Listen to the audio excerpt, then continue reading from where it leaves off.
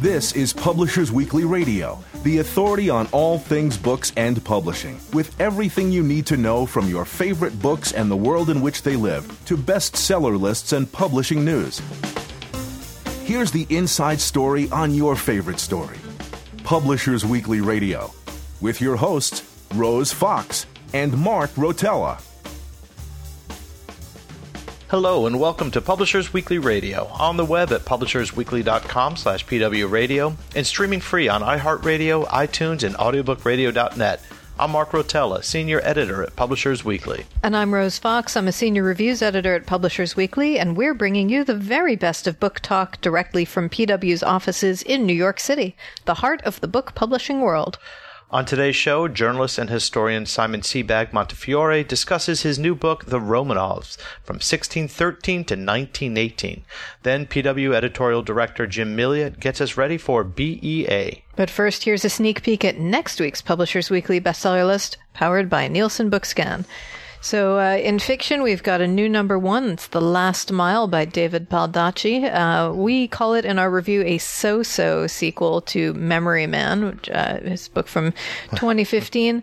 The protagonist is Amos Decker, a former professional football player whose career-ending injury left him with some unusual abilities, including an almost perfect memory. Now, I know a lot of football fans who really wish that head injuries worked that way, but generally speaking, they do not. It kind of goes against everything that is being reported and talked about right now. It does a little bit. If I were a football fan, I might not be so thrilled with this depiction.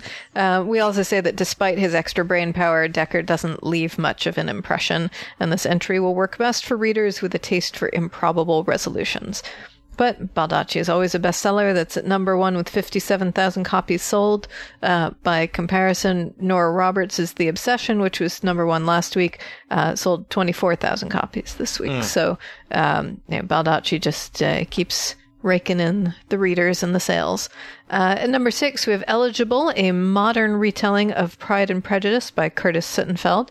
I confess that I was complaining to Mark that here's this guy who rewrote Pride and Prejudice getting all this attention, and it turns out Curtis Sittenfeld is actually Elizabeth Curtis Sittenfeld, writing under a male name. Anyway, in this book, Elizabeth Bennet writes for a women's magazine, Jane teaches yoga, Lydia and Kitty are CrossFit enthusiasts on paleo diets, and there's even reality TV star heartthrob Chip Bingley. So this is modern, with an emphasis on modern, really a very, very 21st century retelling. We say that in our review that Sittenfeld adeptly updates and channels Austen's narrative voice.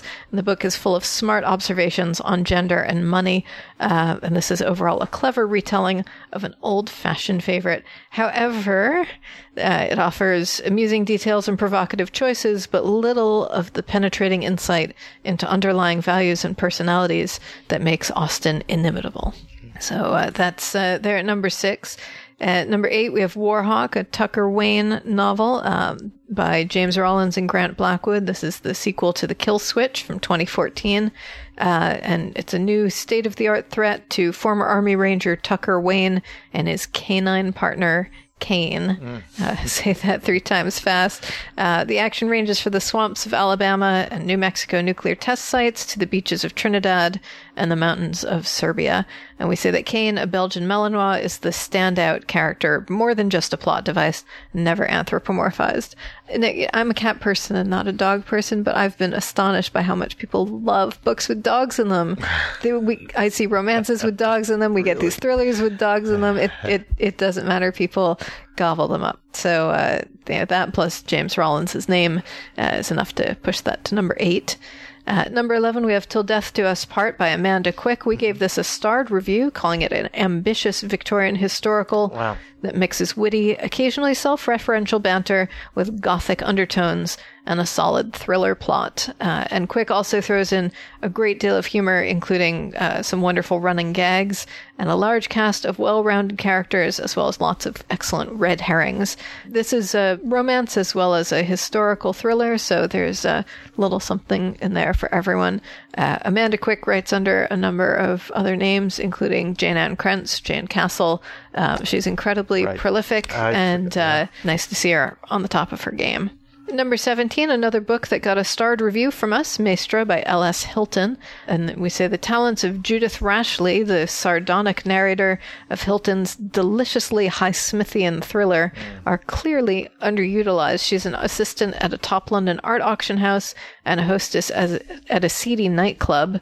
But a mark that she hooks at the club proves to be her ticket to the Riviera, and she discovers a femme fatale facility that surprises even herself. And we say that Hilton artfully conjures a glossy world where just about everything and everyone has its price. This title has already been optioned by Sony Pictures and has sold rights in more than 25 countries. So, and that was as of when our review went up a couple months ago. So definitely lots and lots of buzz. Number 20, we have The White Donkey, Terminal Lance by Maximilian Uriarte. He's a former Marine who served in Iraq, and this is actually a graphic novel or a series of graphic stories. We say that he combines a casual, straightforward, dramatic style with clear, no-frills art that draws readers into his characters' everyday experiences and then wallops them with the tragedy of ordinary life. And I think this started out as he developed a big following online, creating a webcomic called Terminal Lance that began running in Marine Corps times. And at the same time, he began working on this book and launched a Kickstarter to support it. And within 13 hours, he'd reached his first goal. So clearly a lot of interest in these graphic stories about Marines. That one's, we gave it a starred review, and it'll be very interesting to see where he goes. Certainly very impressive for a debut book. Yeah, and a great story behind the book too. Mm-hmm. Yeah, so lots of interest there. And finally, just wanted to make a note at number 22, Book 5 of My Struggle by Karl Ove Knausgaard, translated from Norwegian for English-speaking audiences. And this is the penultimate entry in his autobiographical series. We gave this a star, and you said the narrative, like the protagonist, strikes an impressive balance between interior and exterior, as well as between cerebral and emotional. And we say those who've come this far in the series will not be disappointed by Book 5. It is a pleasure to witness the gradual emergence of a dedicated artist over the course of a decade. So anticipation clearly building for the sixth and final book. Yeah, and it's been just kind of interesting looking at the fiction list and the number of stars that corresponded with the how many stars did you say we had on the bestseller list? That's not always the case. That is definitely not always the case. And speaking of which, books that are critically recognized but not necessarily bestsellers, the Pulitzer went this year to some books that that were selling in the triple digits, as in a few hundred copies a week, and gave them some serious bumps. The fiction, The Sympathizer by Viet Thanh Nguyen, is up from 25 a week to 1,100 a week. That's so that is a 4,600% increase. Very impressive. And the history title is up from 133 last week to 816 units sold this week. Same deal with biography, poetry, general nonfiction. All of those books got big Pulitzer bumps. Yeah, that's great. So nice to see that sometimes the critical recognition or the award recognition can lead to some sales. Yeah, exactly. And especially after, a year after the book's been published, to give it a nice little bump. So. Nonfiction. So the highest debut we have is 16. And the title of this is Eat Dirt: Why Leaky Gut May Be the Root Cause of Your Health Problems and 5 Surprising Steps to Cure It, by Josh Axe. So it's a kind of unsettling subtitle. Perhaps slightly. They say he's a doctor of natural medicine. We don't have a review of this. And the authority, a wellness authority, delivers a groundbreaking, indispensable guide for understanding, diagnosing, and treating one of the most discussed yet little understood health conditions, leaky gut syndrome.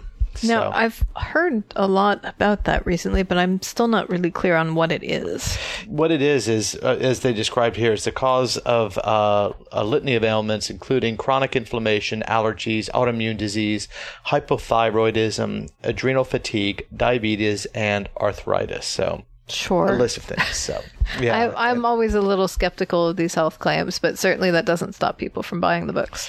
Yeah, exactly. So that's at number 16. Then we have at number 20, Game of Crowns, Elizabeth, Camilla, Kate, and the Throne by Christopher Anderson.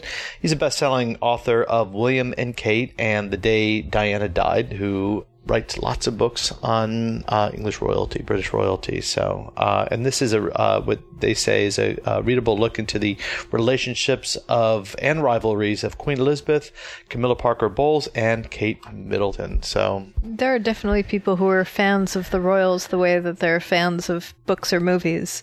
Yes, this is true. It's quite an obsession for some folks. Yeah, exactly. And goes right to a lot of it's healthy for tabloids as well. Yes. So, The Matthews Men at number 26, Seven Brothers and the War Against Hitler's U-Boat by William Giroux.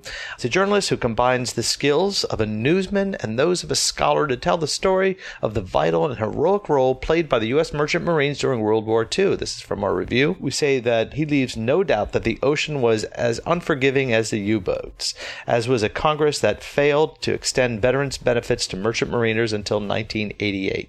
So we gave this a nice review, and it's at number 26. And that's basically what we have on the nonfiction list. All right. I'm Mark Rotella. And I'm Rose Fox, and this is Publishers Weekly Radio. Next up, Simon Sebag Montefiore tells us how the notorious Romanovs rose and fell. We'll be right back. I'm Lee Eisenberg, author of The Point Is, and you're listening to Publishers Weekly Radio. I'm Rose Fox. And I'm Mark Rotella, and you're listening to Publishers Weekly Radio, direct from the PW offices in New York City. Today we've got Simon Sebag Montefiore on the line. His new book is The Romanovs, 1613 to 1918. Simon, I'm so glad you could join us. Lovely to be with you. So tell us about your book, which has been described as a blood-spattered, gold-plated, diamond-studded, swashbuckled, bodice-ripping, and star-crossed chronicle of fathers and sons, megalomaniacs, monsters, and saints. That is quite a mouthful. Well, it's a history of the Romanov dynasty from 1613 to 1918, and it is the story of over 20 Tsars and Tsarinas who ruled Russia. And by telling the story of Russia through its monarchs, its top generals, its top artists, I wish to show how Russia came to be the Russia of today, how Putin fits into the pattern of Russian history, why Russia is different. But it's also a story of these fascinating individuals, a story of power, a story of family. And in some ways, it's about autocracy and monarchy, but it's also really about a universal portrait of the way that power works. It's a history based on scholarship, based on archives, and containing many new archival revelations. But it's also written to be read by everyone. It's popular history, and I hope everyone enjoys reading it. It's been said that even after the revolution, the Russian people still look to the Politburo as if it were a czar. So in ways, it took a little while for them, for the people of Russia to change. But I'd like to go back to that very first, that's 1613, with the first Romanov dynasty, which you write about, had its foundings in a faraway monastery. Yes. I mean, its beginning, you've got to imagine Russia was in a state of complete sort of disintegration, civil war. Every neighbor was invading. The Russian state had failed. And so an assembly was called, and they elected a really kind of unsuitable person to be czar, not a swaggering warlord, but a boy who was sickly, not particularly clever, a bit of a non-entity, a bad leg, a facial tic, and was not particularly clever either. And this boy was chosen to be the Tsar, and it was really it was ironic that it was really his weakness, his obscurity, and of course his connection to the extinct Rurikid royal dynasty that made him perfect. Because the candidacy offended nobody. and that's why he was elected. So that was how the Romanov dynasty began. But in answer to your question about the Politburo, this book takes the story of Russian leadership, Russian monarchy, autocracy, right up to today. I've written biographies of Stalin and of Catherine the Great, and this now takes the Romanov dynasty obviously up to its overthrow in 1917, its destruction and the massacre in 1918. But then we look in the epilogue at the way leadership works there, and I take it right through the Politburo, through Lenin, through Stalin, Yeltsin, and right up to Putin, and right up to today. So you mentioned Catherine the Great, and she's also a significant player in this book. Tell us a little bit about her and about, we say in our review that she went from being a regicidal German usurper to becoming one of Russia's most successful rulers. How did that happen? Well, you're right on that. That's a very good description. She really, really is an extraordinary figure, a lovable figure. She's humane. She's enlightened. She's as a political analyst, as a political practitioner, she's a genius. And not many families have one genius, yet alone two. But the Romanovs have Peter the Great and Catherine the Great. Everything she says is interesting. Everything she says is super intelligent. But also, she had charm. She had the ability to understand the art of the possible. She was married to this impossible man. She was just a German princess who was brought to Russia to marry a puny, poxy German grandson of Peter the Great, and therefore the heir to the Russian throne. And, she was also German. She had no connection to the Romanov family, and yet she turned herself into the Russian candidate for the throne. She became incredibly popular at court. The guards backed her. And when her husband, Peter III, succeeded to the throne and within 6 months alienated every single key part of Russian society, they turned to her, and she became the center of a whirl of coup plans, which in the end placed her on the throne. Wow, that's quite a story. But it seems like people were very right to trust her in some ways and to see her as much more of a potential ruler than her husband. That's right. I mean, she was incredibly able, incredibly charming, attractive. Men fell in love with her, and she charmed women too. It was brilliant. She understood that court was about personality, about winning friends and influencing people, to coin a phrase, to borrow a phrase. And she understood that politics is about appeasing different interest groups, and she was a master at that. She was a master at using the court as a way to reward people, to attract people, to win people over, and to conciliate them if they disapproved of her. So, though she came to power in a coup d'etat using violence, backed by her lover Orlov and his friends in the guards, though she overthrew the legitimate emperor, and though her friends then murdered him, she then emerged as a ruler who gradually became almost legitimate, and partly she was legitimized by her political brilliance, partly by her charm, partly by success, her towering success as a ruler. She conquered southern Ukraine, she annexed Crimea. She took Poland, she defeated the Swedes, and she had nerves of steel, of course. But she was always generous. And then, of course, there's also the love life, which is of course fascinating. Mm. So you had mentioned Catherine in the same sentence as Peter the Great, as two of the great, better-known czars. Tell us a little bit how Peter the Great fits into your history. Well, Peter the Great was really the third Tsar of the Romanov dynasty.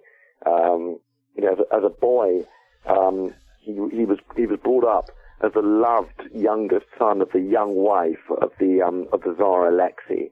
But after his father's death, he witnessed terrible violence in front of him.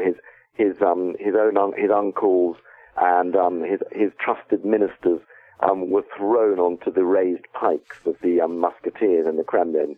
So he was damaged from an early age by seeing terrible violence, and he grew up justifiably vigilant and believing in violence as a method of reforming, of leading, of modernizing a country. He was himself an extraordinary character. He was 6'7", twitching.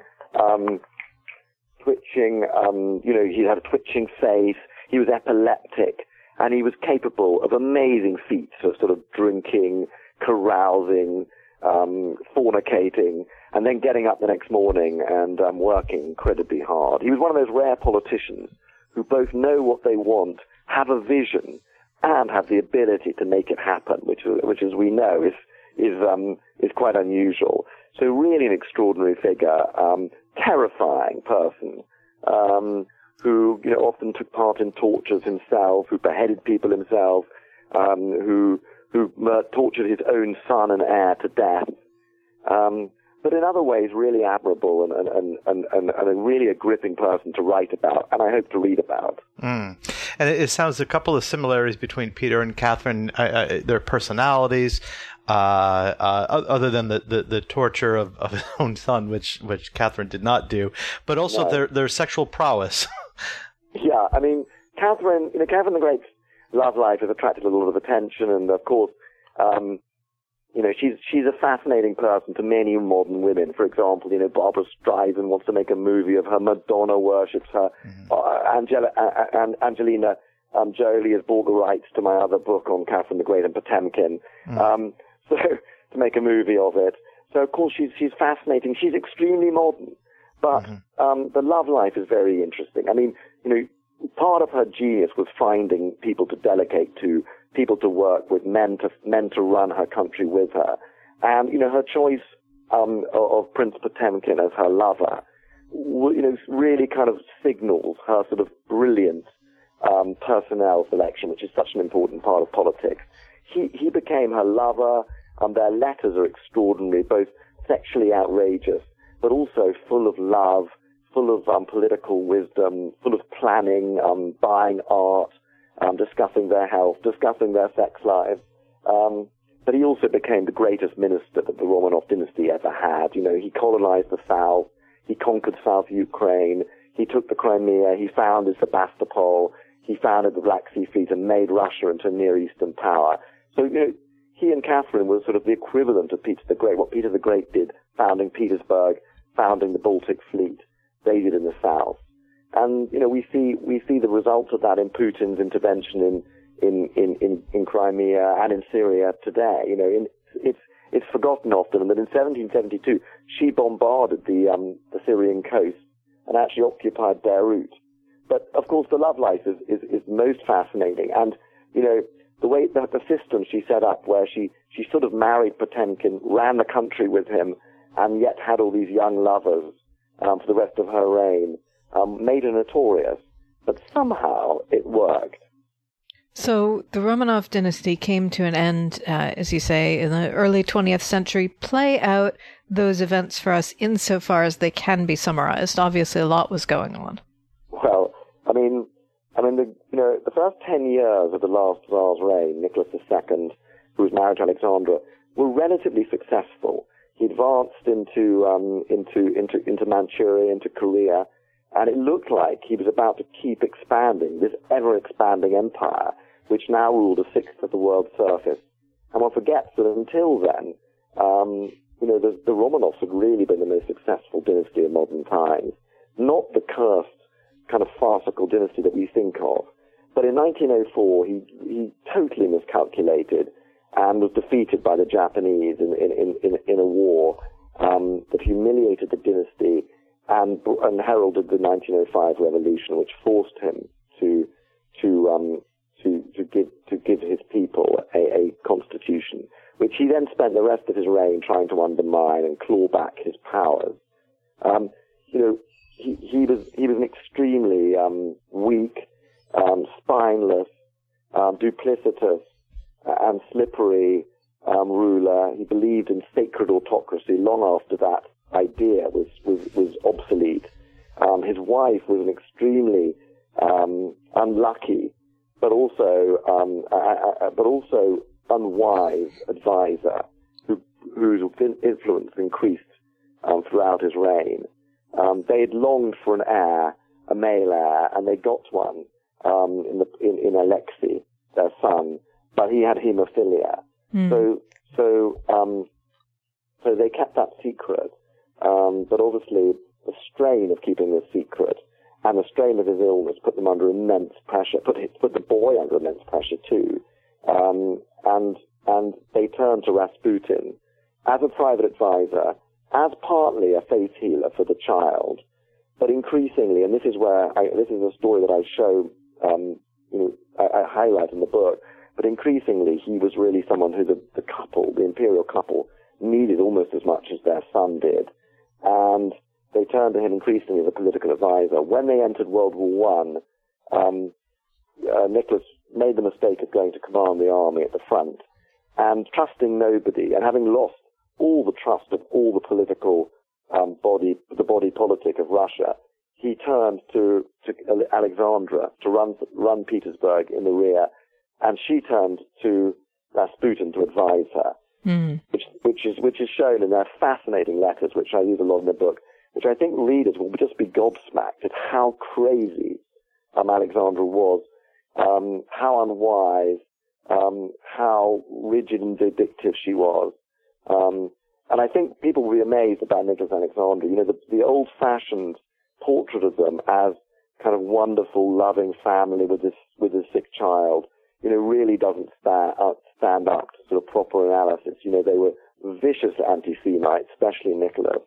They were extremely duplicitous. They were extremely foolish in so many ways. They were crazily rigid. And in the end, you know, Alexandra, more than anyone, destroyed the prestige of the dynasty, which heralded the murder of Rasputin and then the revolution itself in early 1917. We're going to take a quick break, but don't go away.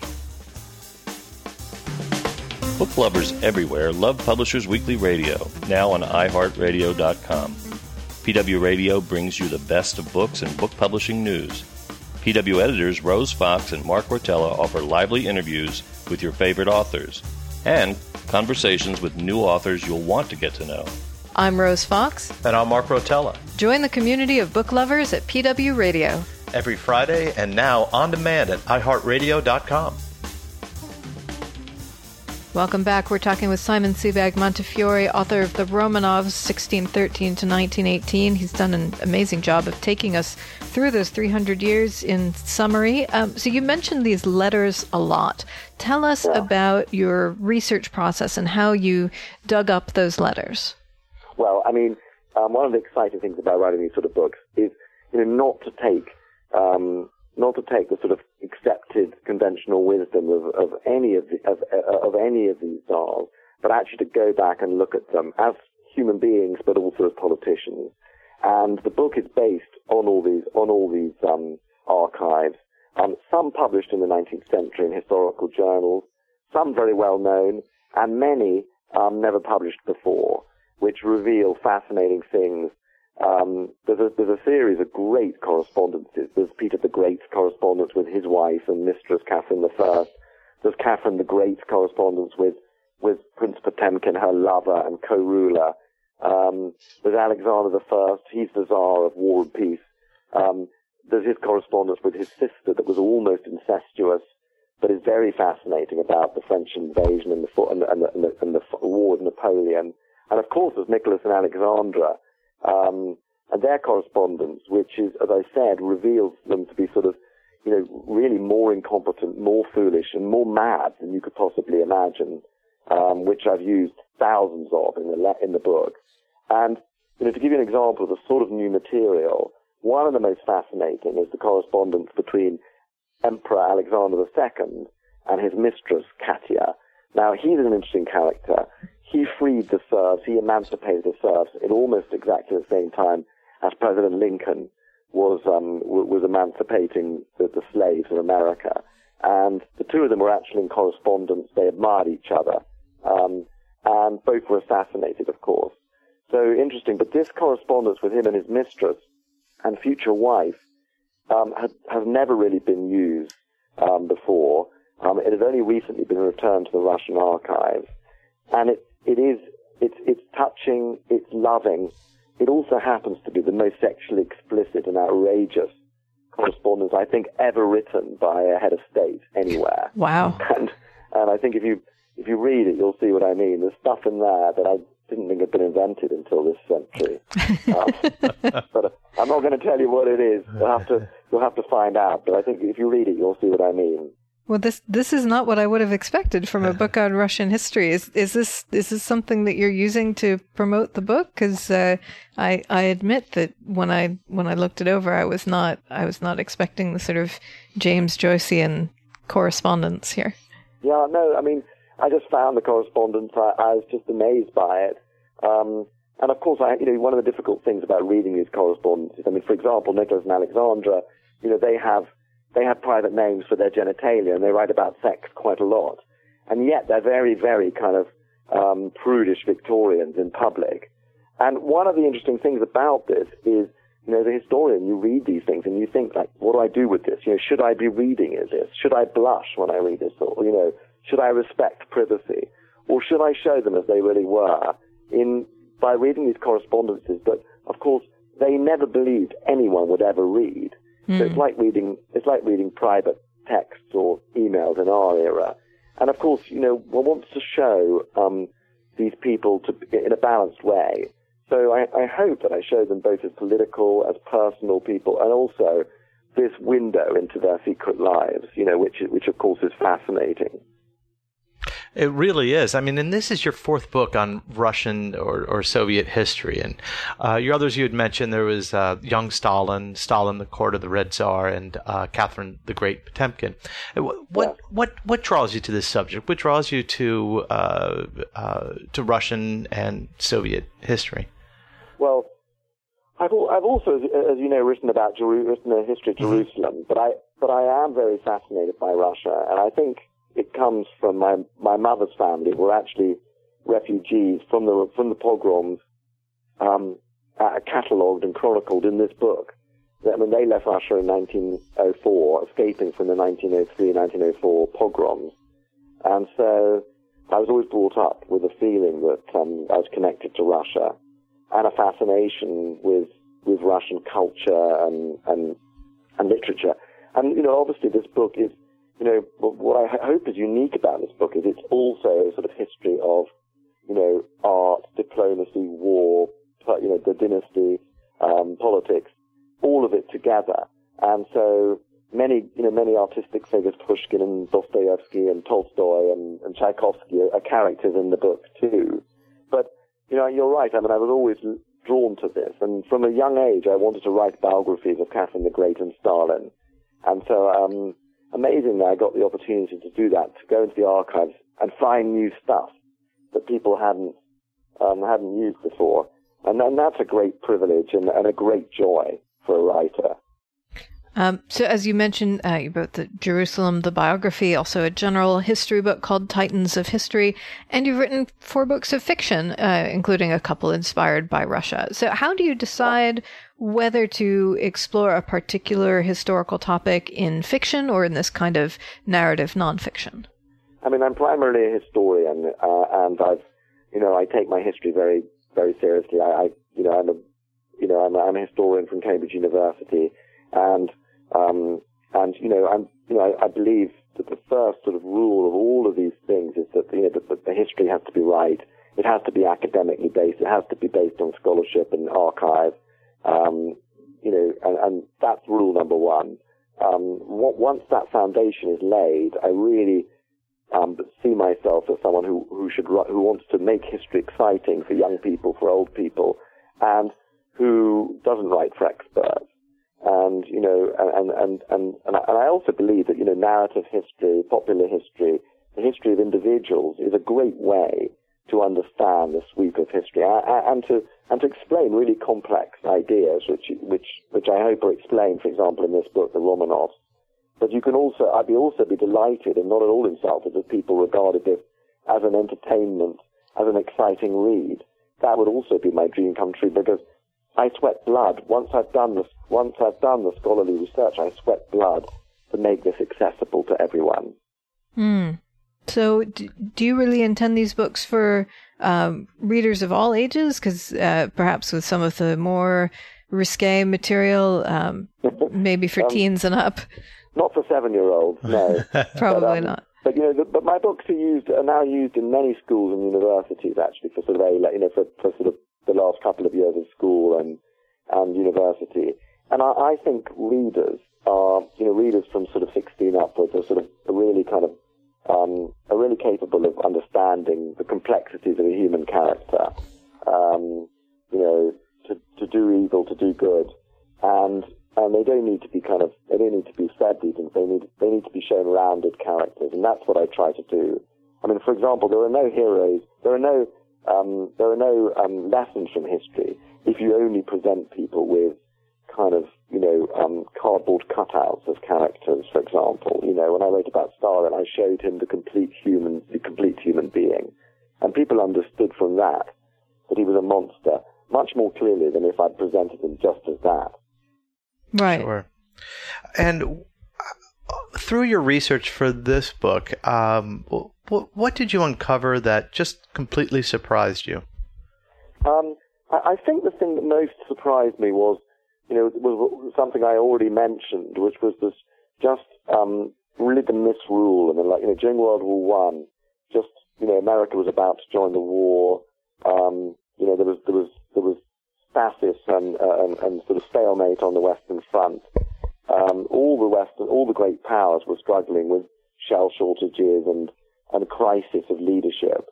But it just beggars belief the way in which Nicholas II sort of farmed out government to his wife and let her run with these, bringing into government these insane characters, many of them depraved, debauched, and horribly corrupt and incompetent as well.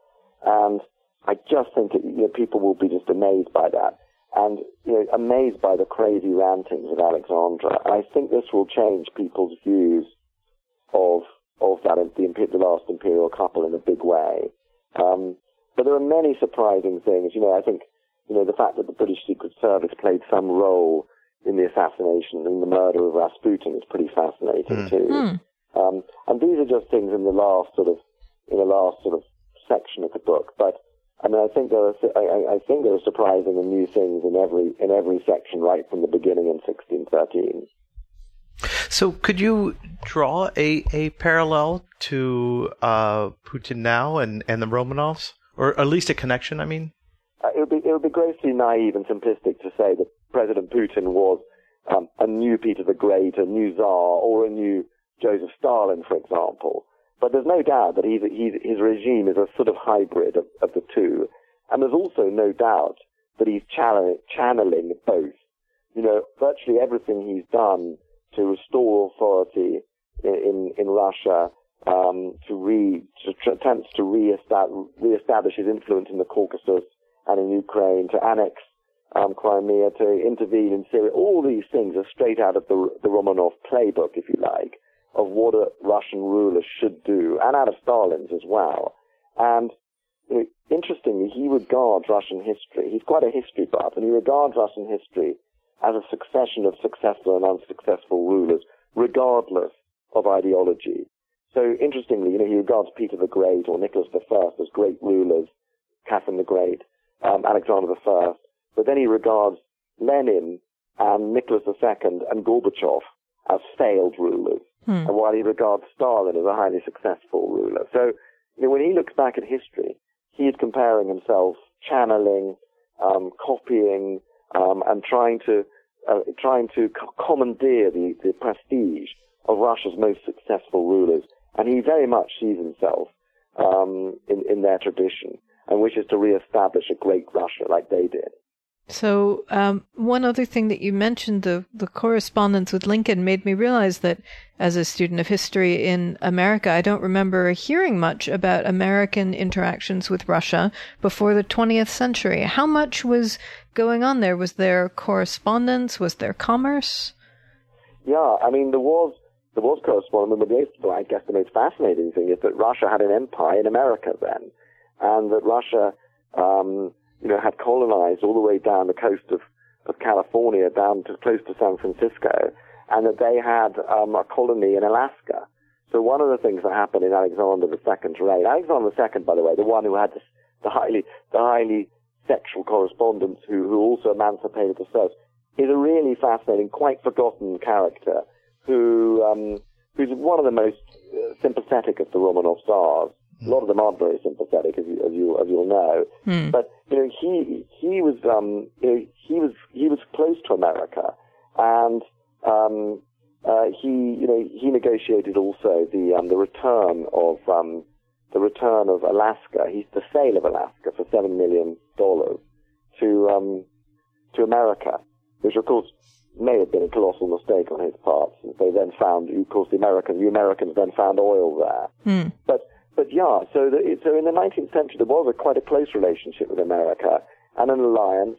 And actually, Alexander II, for example, sent his son, Grand Duke Alexis, on a tour of America, which was terribly famous at the time. It was in all the American newspapers, and he met General Custer and Buffalo Bill, and had affairs with a series of New Orleans actresses and burlesque dancers, and went on the Great Buffalo Hunt in the Wild West. And so, America plays a big part in the book, actually. Well, it sounds like there's plenty there for every student of history, just about around the world. We've been talking with Simon Sebag Montefiore, and you can find his book, The Romanovs, 1613 to 1918, in stores right now. Simon, thank you so much for joining us. This has been amazing and very educational. Thank you so much. It's been great fun. Lovely talking to you. I'm Rose Fox. And I'm Mark Rotella, and this is Publishers Weekly Radio. Next up, PW editorial director Jim Milliot talks about the upcoming BookExpo America. Stay tuned. Hi, I'm Benedict Jacker. I'm the author of the Alex Verus series, and you're listening to Publishers Weekly Radio. I'm Mark Rotella. And I'm Rose Fox, and you're listening to Publishers Weekly Radio, direct from the PW offices in New York City. Every week we get insider info from Publishers Weekly editors and contributors, and today PW editorial director Jim Milliot is here to tell us all about BEA, BookExpo America, and its current stop in Chicago. Hello, Jim. Hey, Mark. Hey, Rose. Hi. Welcome back. It's been a while. I know. Wow. I missed you both. Well, we missed you too. We really did. I'm sure our listeners did too. So tell us all about BEA moving to Chicago after how many years in New York? Right. It's been 12 years. Wow. Well, since they've been in Chicago. Okay. They've been in New York for about 7 or 8 consecutive years with a pit stop there in L.A. and one in Washington. So, yeah, they've been out of the Midwest for 12 years, and that's one of the reasons they decided it was time to go back. The show's run in partnership with the American Booksellers Association, and lots of their members who don't live in the Northeast had, not come as often to New York because of the expense and other things. Right. So by bringing it back out to the Midwest, they're counting on getting, booksellers from the heartland and also from the West Coast. Great. So this is going to be May 11th through 13th? It's May 11th through 13th, so around the corner. And you and I will both be there. We will both be there. Haven't missed one in a while. So it seems like their strategy of trying to bring in more booksellers from outside of the Northeast is working. Right. The show executives say bookseller attendance from the Midwest states of Illinois, Missouri, Indiana, Ohio are all up. Great. And that even some of the numbers from the West Coast, only having to travel to Chicago and not to New York, those numbers are up as well. Right. But they do acknowledge that they're really comparing things in some ways to Chicago 12 years ago, and the show will probably be up, but they acknowledge that in terms of total attendance, it'll probably be down. Right. Interesting. Are they doing a book con again, as they've been doing in New York? Yes, they are doing a book con on that Saturday. It's one day only. Last year in New York, it was 2 days, and it attracted about 18,000 people for the 2-day event. This is the first time they are doing it in Chicago. BookCon in New York has been going a couple of years. So they've kind of gone back to their first year model. I suspect that there's an education process, so they didn't really count on the large crowd that they had in New York last time. So they're looking at maybe 8,000 to 10,000 people at BookCon. That's still not too shabby. No, it's great. And, it's a different audience. As many of our listeners probably know, BEA is the trade show where, the publishers come and show their new books for the fall to booksellers. At least that's the way it's conceived. A lot goes on other than that, but that's the root of it. BookCon is all directed at the consumers. It's all to show book buyers what's coming, what's available also. So what do we know about the keynote speakers and anything special that's going on here for Chicago? Anything different? Not too different. They're having the usual buzz panels. I think there's 3 or 4 of those where editors of people that books are going to be big in this fall will come in and talk about. It's 2.5 days. It's hard to get a judge on, what's the hot book of the show going to be ahead of time. We'll see when we get there. BEA does attract other shows that are tied to book selling and book publishing around it. And this year, IDPF, the International Digital Publishing Forum, they're having their conference Tuesday and Wednesday, and the keynote there is Tim Berners-Lee, who many people credit with creating the internet. So I think that's going to be something really interesting. Right. And he's going to be talking about publishing's role and how it can adjust to what's going on on today's web. So, unlike the two of you, I'm not going to BEA, and I was wondering, have you heard anything from other New York-based people who, have gotten kind of spoiled? That's a good question, Don't feel Rose. like making the track. That's a good question, and you will not be alone in New York. A couple of the major houses, Houghton Mifflin and Rodale, most prominent, aren't going. Right. Some of the smaller houses are also sitting out. And one reason attendance will be down is because in New York, a lot of the staffs of the New York publishers just go for a day or two. Right. And there's, no way that they're going to bring all those people out to Chicago. So from that vantage point, it'll be less people, but it won't necessarily affect the business and the transactions and the dialogue between the different people in the supply chain, if you will. There'll be booksellers there, there'll be publishers there, there'll be distributors there, there'll be media there. It just won't be probably as many publishers. They're gumming up the works in some cases. Right. Yeah. So we're superfluous and you won't miss us is what I'm hearing. As long as there's more room to run around in the halls, that's not a bad thing. Well, I can't blame you for wanting that. BEA does get very crowded. So where is it located in Chicago? What's the conference center? It's McCormick Place. That's it's a great conference center. So that's one reason. People really don't mind going to Chicago. It was held in Chicago for a number of years, just for the very fact that it was a little cheaper than New York, and it was more of a central located place where all the parts of the industry, could get together. Right. But then, as the New York houses exerted more and more power, they decided, well, it's cheaper for us if we keep it in New York. So that was one of the reasons that it's been stayed here for a while. So it's really about the distribution of the costs.